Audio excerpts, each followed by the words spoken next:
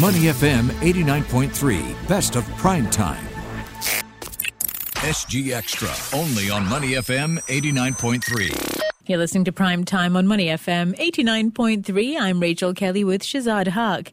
Now, the Omicron coronavirus variant that emerged in South Africa has sparked a global alarm owing to its unprecedented set of genetic mutations. And this comes at a time, of course, when countries were just starting to open up their borders.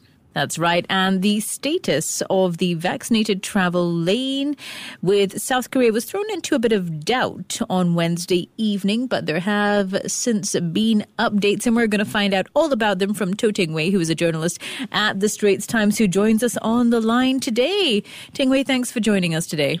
Hi, good evening. So tell us, what's the latest on the vaccinated travel lane scheme between Singapore and South Korea? So regarding the Singapore-South Korea vaccinated travel lane, the latest update is that it is still going on, which was quite a bit of a surprise because I think when South Korea announced that they will basically introduce quarantine restrictions for all travelers, including their own citizens, on Wednesday, it did look like there were not going to be any exemptions. So even up to yesterday, I think like industry observers and those involved in like the planning for on the Singapore side, I don't think the sentiment was that they expected the vaccinated travel lane to continue.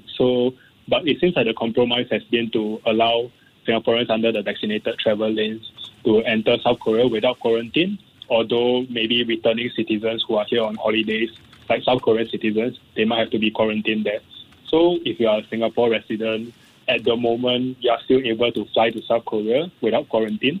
But I think like for most, those planning their travel should take into account that these things can change very fast. So it's quite an uncertain situation at the moment. Well, that would, Ting Wei, lead us to the next question, I suppose. It's just so fluid, isn't it? So, I mean, we could expect to see changes to the new measures at any point, couldn't we? Yes, correct. So because like, I think just to give an idea of how fast things have changed, this time last week, like maybe last Friday, the Omicron variant was just coming out in the news. So at this point in time, I think the world has been on the kind of like a path of opening up for quite a while already. So even countries that have shut down for quite a while, like Australia, India, and stuff, like they have started opening up their borders in recent weeks. So things did look quite optimistic then, and I think like a lot of people were preparing to go for their year-end holiday travel.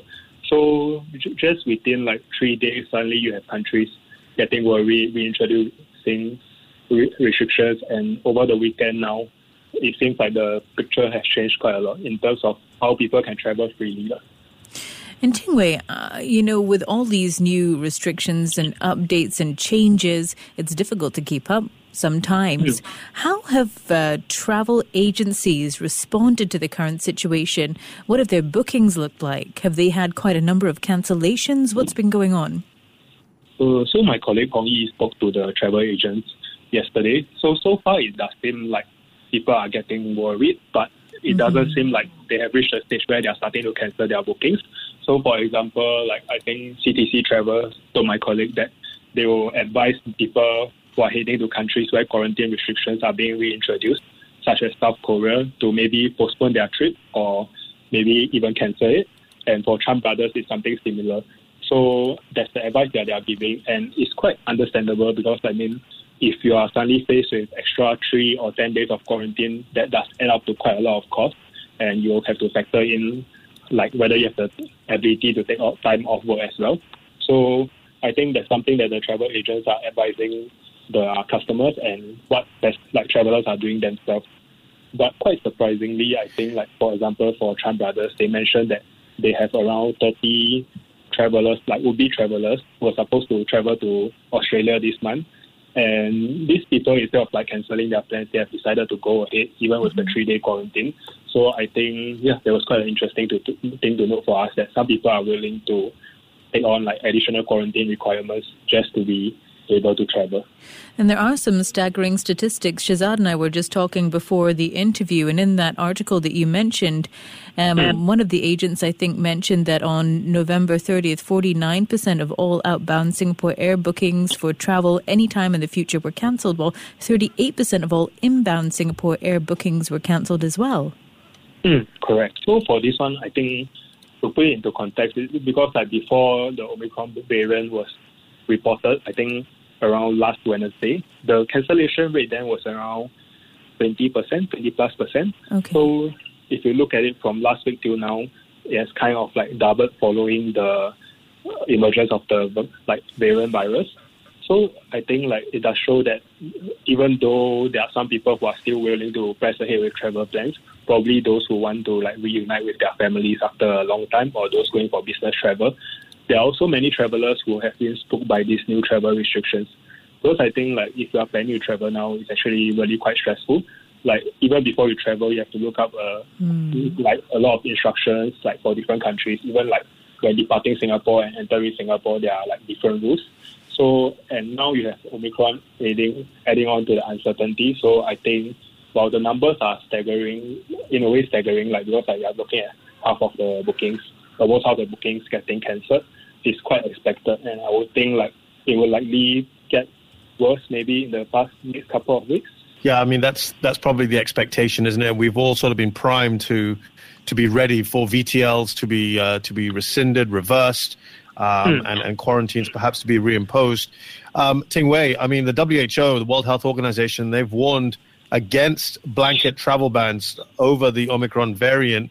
Of course, that's easy, an easy directive to make, but not so easy for countries to follow. How should we approach this in the face of the new variant? So the premise for WHO's like recommendation on not reintroducing blanket border restrictions in a way is also to like kind of like reduce discrimination and stuff. And I think if you look at the past 20 months since COVID started, there has been plenty of border restrictions, and it's quite clear that these border restrictions doesn't eliminate the risk of a virus slipping into a country. I mean, Singapore was one example with the Delta variant, and if you look at China, they have kept their borders closed very tightly, and even like the Delta variant has managed to get in and spread around inside the community there. So I think what experts, for those who are advocating that border restrictions shouldn't be reintroduced at such a big scale, they are saying that, you know, like this isn't really like the main thing that's going to stop the spread of COVID.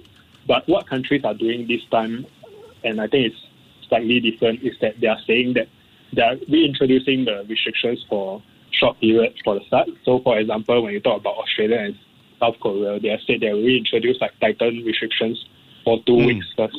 So 2 weeks is quite a short timeline, and I would think it's quite optimistic. But I think the sense is that countries are being a bit more careful about how they are introducing these restrictions to try to kind of frame it as a way of buying time to understand more about the variant, which is quite a fair, kind of like a fair request, I think.